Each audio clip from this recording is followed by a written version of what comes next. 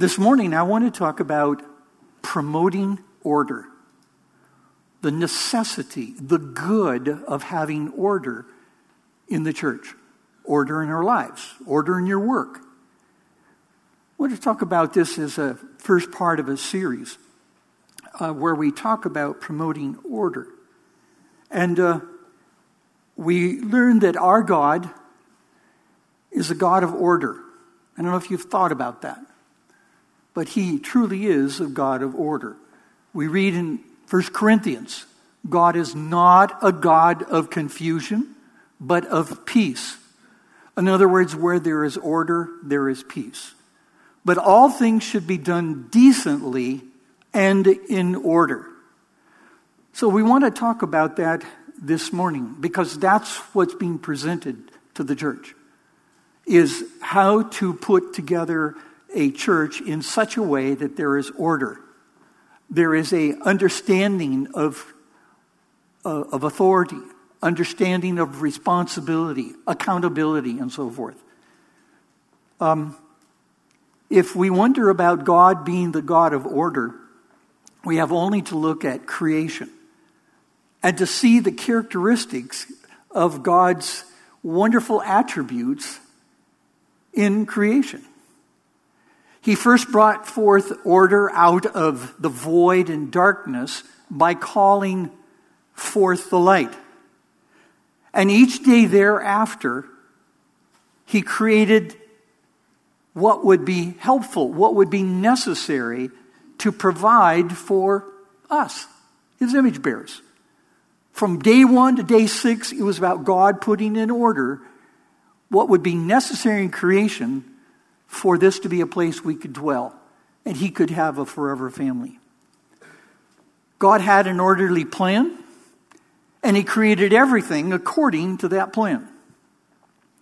And we see throughout the Bible that God was bringing order out of chaos. Creation, but also leading Israel out of Egypt. And the New Testament church out of paganism. Jesus taught his disciples how to lead orderly. And that became very obvious after Pentecost, when the church was born and then it grew so rapidly. At that point, the disciples realized that they couldn't keep up with the growing demands of the growing numbers of new converts that were being added to the church. So they wisely appointed and empowered deacons to help them serve the needs of the people. Later, they added Barnabas. They also added Paul of Tarsus to be apostles to the Gentiles. And what a great move that was. Paul planted many strategic churches throughout the Roman Empire. And when he left these fledgling churches behind, he appointed elders to lead the church, to guide the church into the future. We have an example of Paul's goals for the church when he writes to Titus 1:5. This is what he writes to Titus. This is why I left you, Titus, in Crete, so that you might put what remained into order. The church that remains, you're to put into order and appoint elders in every town as I directed you. You see, Titus was given one primary goal. It was to bring order in the churches by appointing elders.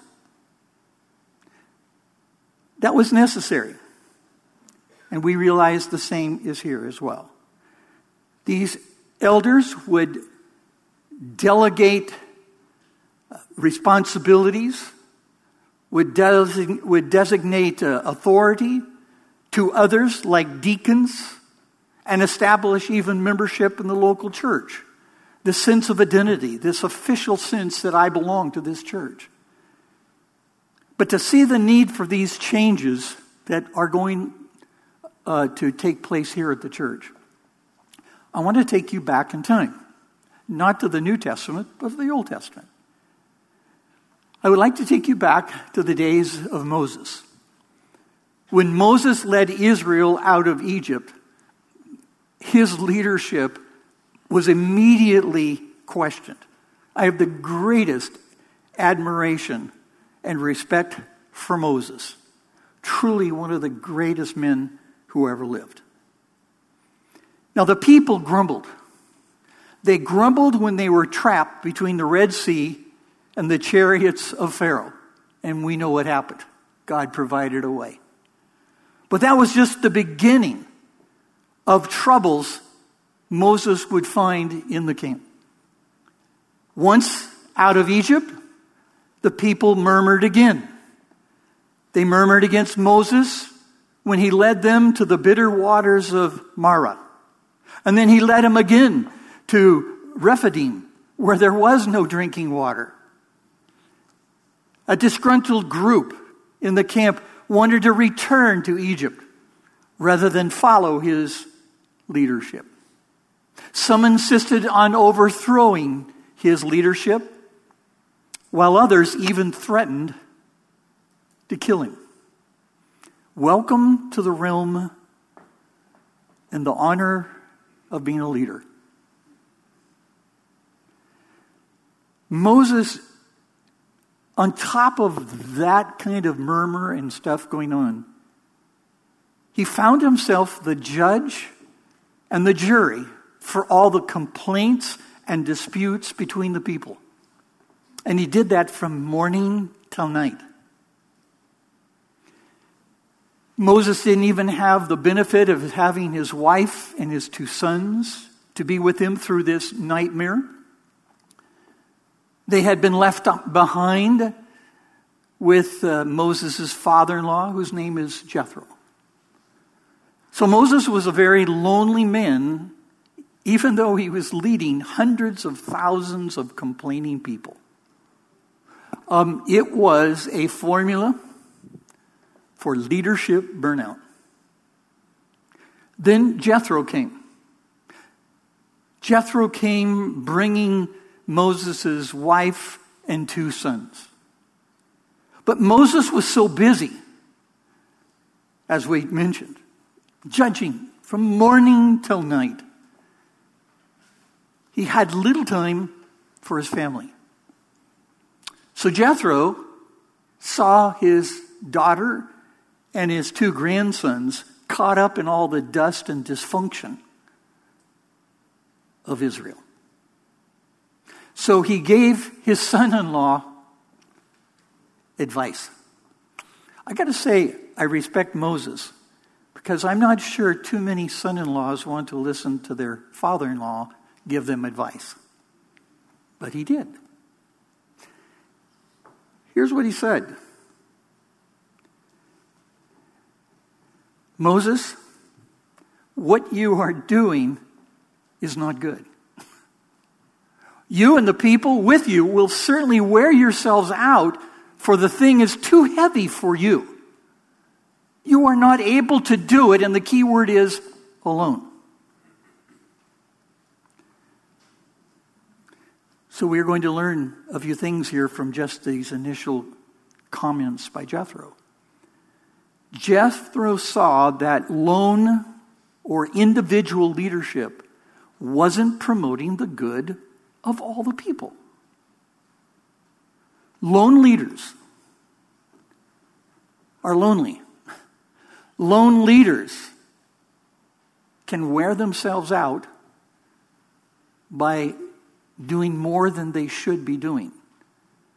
They may have the idea, persuade themselves that they're necessary, but what we realize for Moses is that it wasn't good. It wasn't good for him, and as we'll see, it's also not good for the people.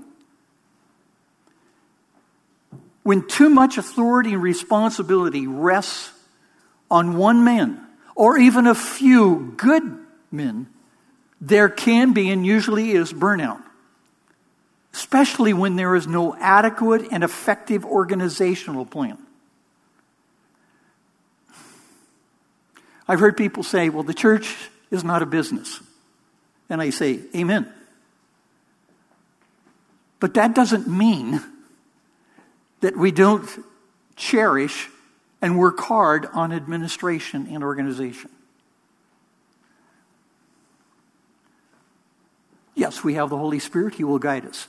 But I find it so fascinating how much time Moses, how much time our Lord Jesus, how much time the apostles, Apostle Paul spent on making a plan and working the plan, on sending men back to plant churches with elders and so forth.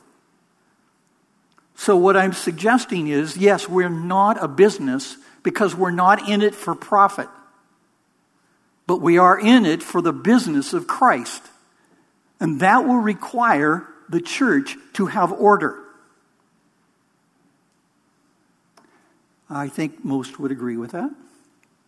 He needed an organizational plan because his style of leadership was disastrous for him, his family, and even the people or the nation.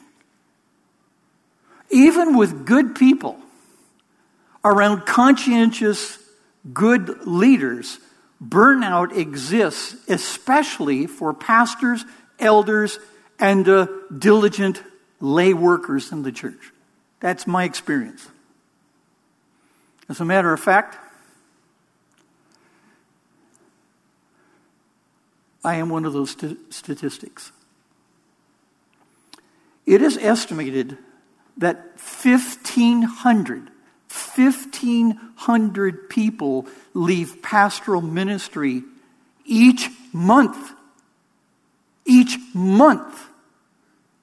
due to burnout, conflict, or moral failure. 1,500 a month.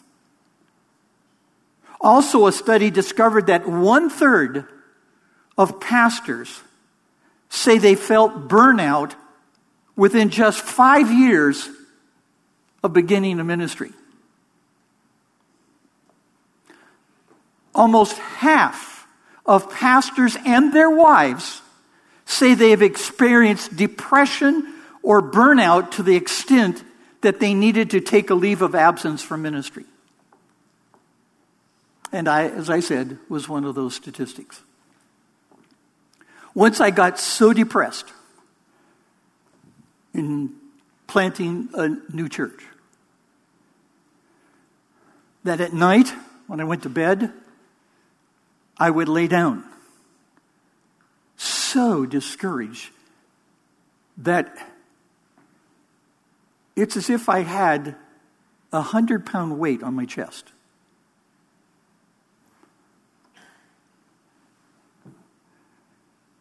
So I went and consulted a medical physician.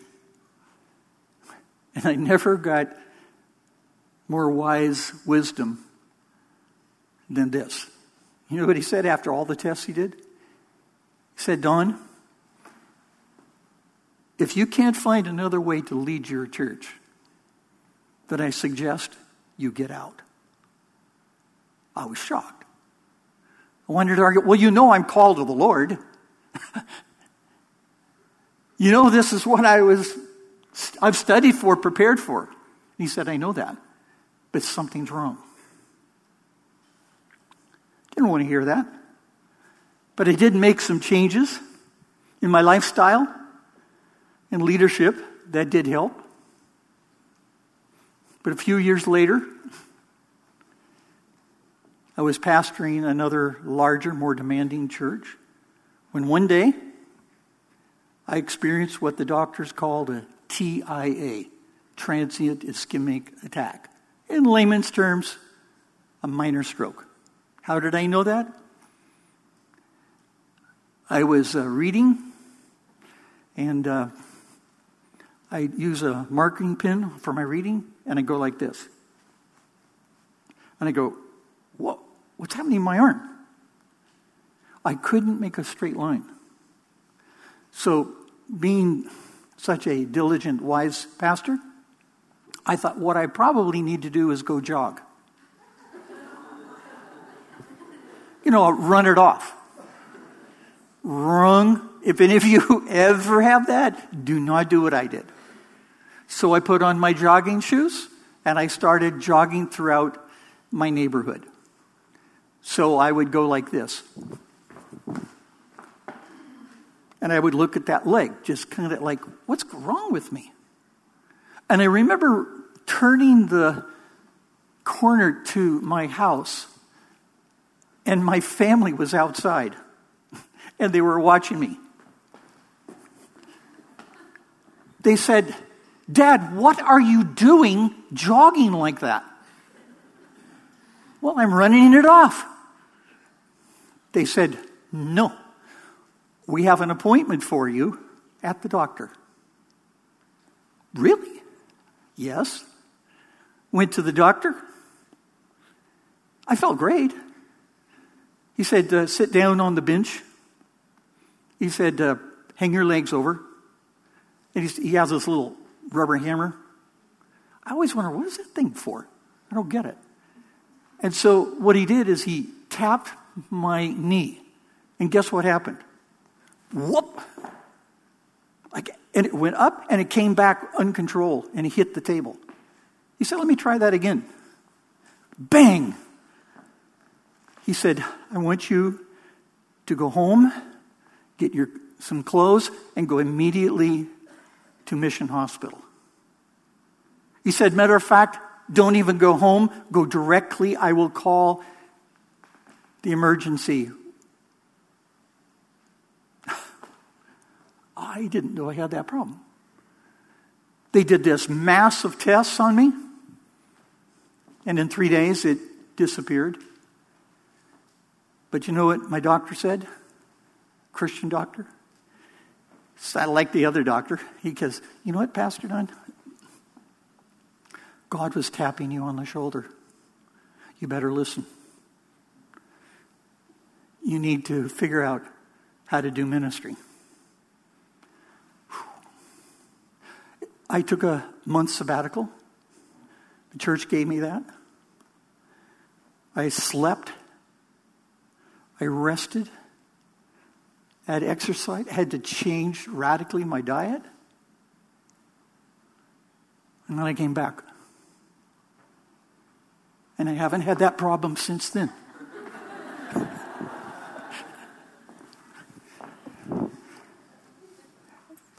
Again, what I'm talking about is real. So the things we're talking about here are things that were happening to Moses. Good men, great leader. But things needed to change. Because Moses was on the brink of burnout, and the church needed order. Now, here's the other side to what is being said by Jethro to his son-in-law. Moses, not only is it not working for you, wearing yourself out, but I'm going to tell you, if you continue this, you're also going to wear the people out. You wear them out in a number of ways. One, they'll have to stand in line too long. You can't take care of all their problems. And where there is a need for organization and order, the people will grumble. Yes? Now,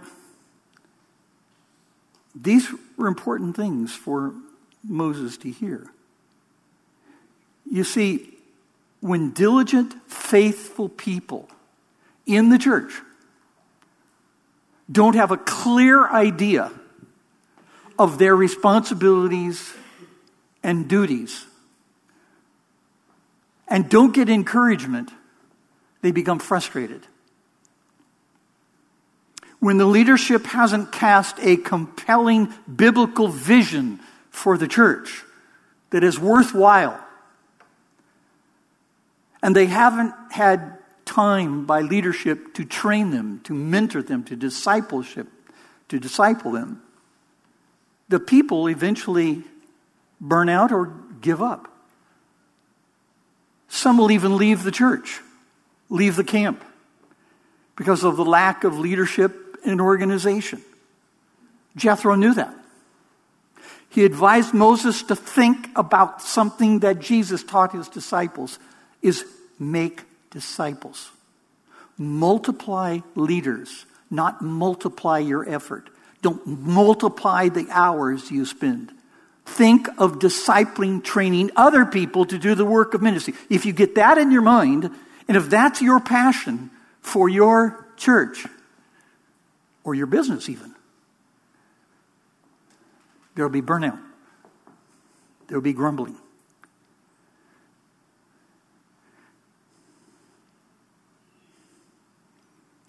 So now comes the direct advice from Moses.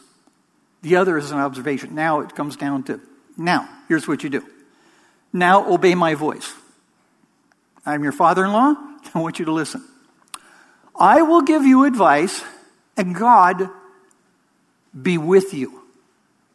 You shall represent the people before God and bring their cases to God, and you shall warn them about the statutes or the teachings and the laws, and make them know the way in which they must walk and what they must do.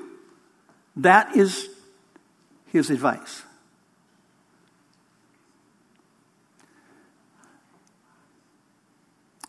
Representative leadership promotes the good of all the people. That's in essence what Jethro is saying. Leadership is to represent all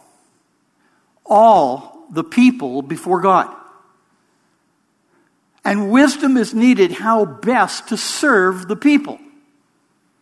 That's why the apostles appointed deacons to help them serve the needs of the emerging church, so that they could spend time doing what they were called to do, which was to preach the word of God in prayer. And when that is set aside because of poor organization, something's wrong. And Jethro just put his finger right on it. You see, some pastors pride themselves that they're busy. But busy people are not necessarily effective people. Good leaders lead through others. Work through others. Leadership needs to be involved in prayer. Prayer in homes, hospitals, and graveyards. That's where we are to be with our people. That's why it's so essential to add elders and deacons to share in this wonderful ministry. The pastor should not be the only one who goes to the graveyard. He's not the only one who needs to be taking the Lord's Supper to shut-ins. It may feed his ego, but if you really want to be on task, you'll have other people going with you. Share the joy of praying for the sick. Share the delight in ministering to people in the church. Enjoy your people. I could tell you this, that some of the greatest things that occurred in my ministry happened when I would go minister to people. There were nights that we would bring all the elders together, and I would have made preparation for them. I'd send them out in groups of 2s or 3s, and we had address, phone numbers to people in the church, and they'd been contacted ahead of time that someone was coming. And then I said, here's your communion set. Each of us, go. Meet back here by 9 o'clock, and then we'll talk about it. You know what? The guys were a little hesitant at first. We talked about what to do, that kind of thing. And then they came back so excited. And they said, Pastor Don, that was one of the greatest things I've done as an elder, because you know what I figured out? I went to minister to them, and guess what? They blessed me. You see, you're a blessing. That's why leadership has to be thinking about you. We need to be thinking about how can we be there when you need us, but not alone. Not to look like you're the Lone Ranger. Not to look like you're Moses, the only guy who can be there. Leadership is to represent the needs of all the people before the Lord in prayer, including the shut-ins and people that need us in the community. The church should be organized so that as many different groups in the church are represented by the leadership, and as many groups from across the church have some representation in the leadership. That is why it's important to appoint qualified women to be deacons. They and other godly women should be consulting, advising, giving their input to the elders when they are about ready to make major decisions that will affect them and their families. And this is another reason why we need to have church membership. In this way, both men and women can be informed, and they're able to have a voice in affirming major decisions like the approval of additional elders, affirming budgets, affirming purchases, like, say, property, for disciplinary action, and even the call of pastors. You matter. And should matter. Leadership is also to make known God's way for the people to walk. You have to say, see, you have to teach your people what it is God wants them to do. Show them from the Word how they're to walk in this world, what the walk of a Christian looks like.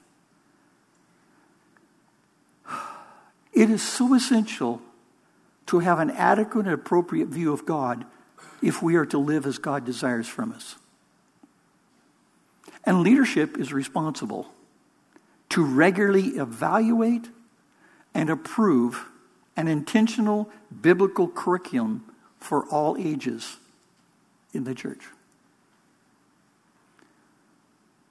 so the people know what it means to walk in the ways of the Lord. But here's the key to leadership, and then I'll close. Pick it up next week. Here's the key to leadership. Whatever place you have in the church of serving as a leader.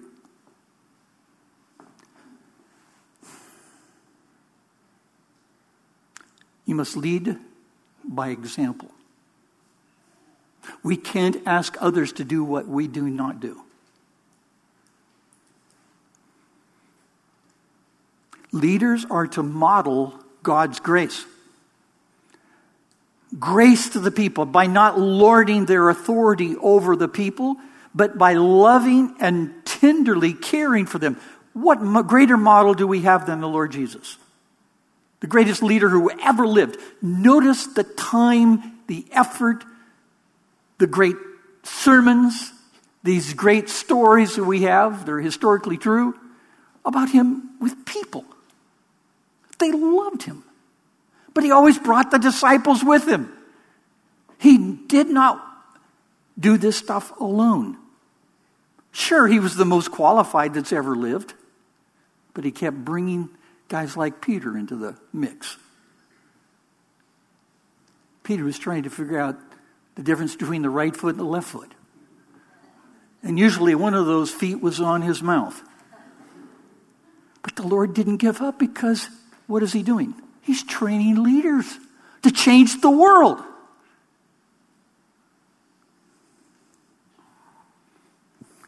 I can't wait and I will wait, to see how the Lord works through this church in the next year or two. I don't think it could ever be the same. And I'm praying for good. And you're a part of that.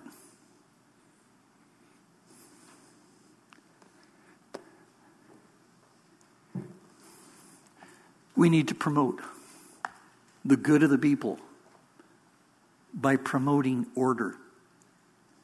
Put order into the church. So that if you have a problem, you don't understand something, you know exactly who to go to. That doesn't mean emailing somebody else in the church.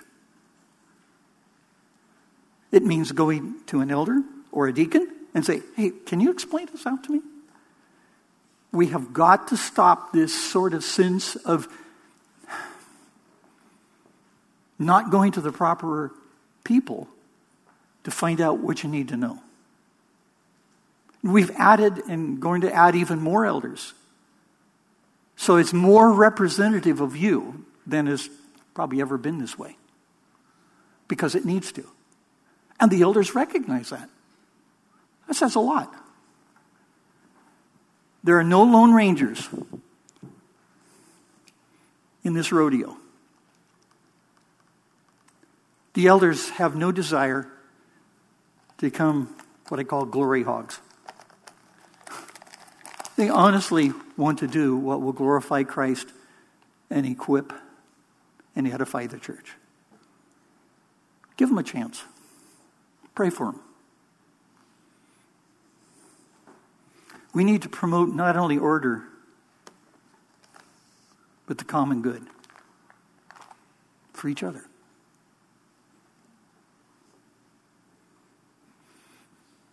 God intended for us to find our place in a local church where you can serve, where you can worship, and find some wonderful friends.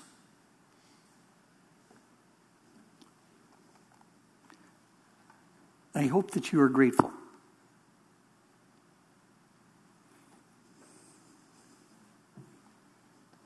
You have something special?